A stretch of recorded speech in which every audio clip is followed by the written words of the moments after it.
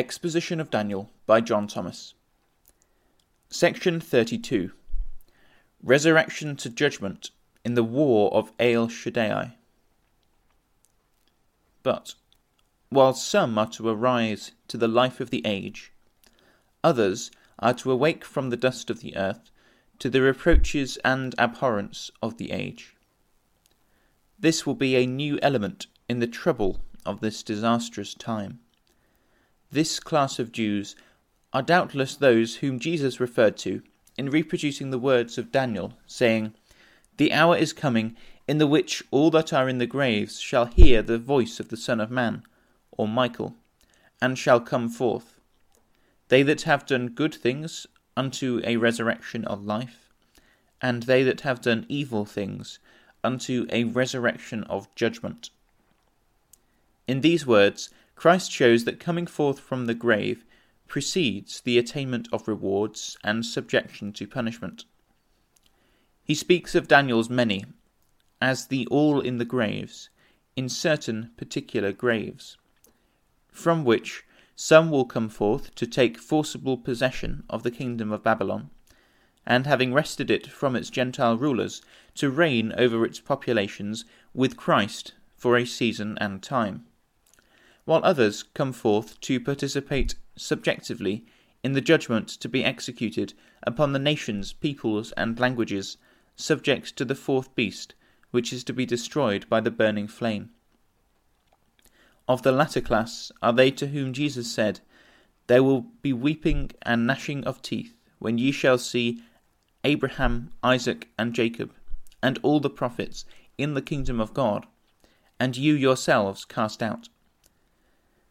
This casting out is exile from the Holy Land to the countries then still in the possession of the powers, indicated as the beast, the false prophet, and the kings of the earth, and styled by Christ the devil and his angels. This region of the kingdom of Babylon is separated from the Holy Land by a great gulf called the Mediterranean, which being subject to Michael's power, those who would repass into Judea will not be able.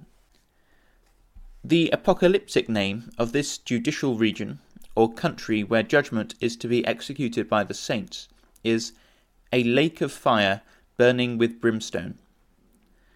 With the goat nations of this region, the resurrected exiles will be commingled, that they may there drink of the wine of the wrath of the deity, which is poured out without mixture into the cup of his indignation, and be tormented with fire and brimstone in the presence of the holy messengers and in the presence of the Lamb.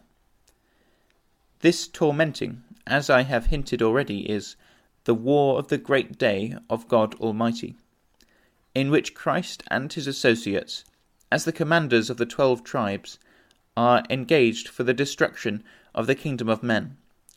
The material of the war is symbolized by fire and brimstone, and being brought to bear upon the objects of divine indignation by the people of the holy ones, as the soldiery of Christ and his associates in command. The battle torment is very fitly represented as being inflicted in the presence of the holy messengers and in the presence of the Lamb. The saints are styled the holy angels, or messengers, because they are sent by the Ancient of Days to destroy the fourth beast, or Latin and Greek powers of Babylon. This is the judgment into which resurrection introduces those who know not God and obey not the gospel of Jesus Christ. Exiles among human devils and their princes, they are even there the objects of reproaches and abhorrence. Whether their miserable existence will be prolonged after the war of God Almighty against the powers of the Gentiles shall have ceased, there is no testimony in Daniel to determine.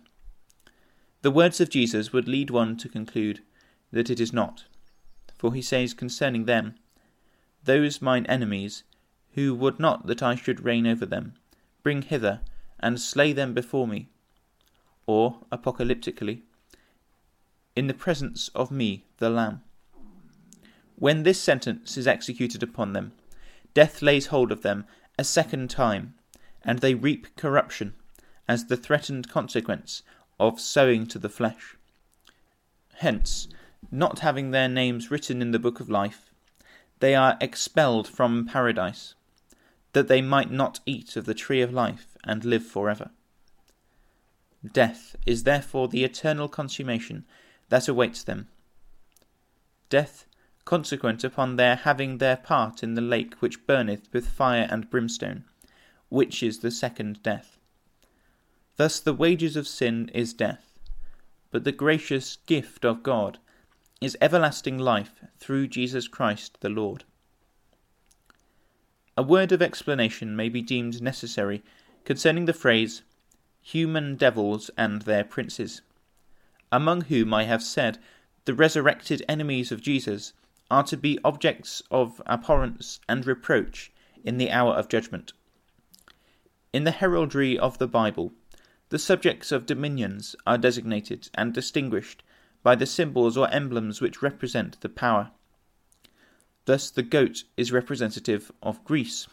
Therefore the Greeks and their princes are styled goats, and the lion of Anglo-Tarshish. Therefore the British are termed the young lions thereof. Now the confederacy of Gentile powers under the autocrat of all the Russias in the latter days is not only symbolized by Nebuchadnezzar's image and called Gog, but it is also represented by the dragon, which is to be bound for 1,000 years by the destruction of the fourth beast and the taking away the dominion of the lion man, the bear, and the leopard for a season and time. The subjects, therefore, of the dragon dominion are dragons. The dragon was the symbol selected by the Romans to represent their imperiality. But the spirit of the deity did not deem it sufficiently expressive of the character of the power, which in the time of trouble is to be an imperial organization of sin, specially manifested as the adversary of Michael, his associates, and Israel their people.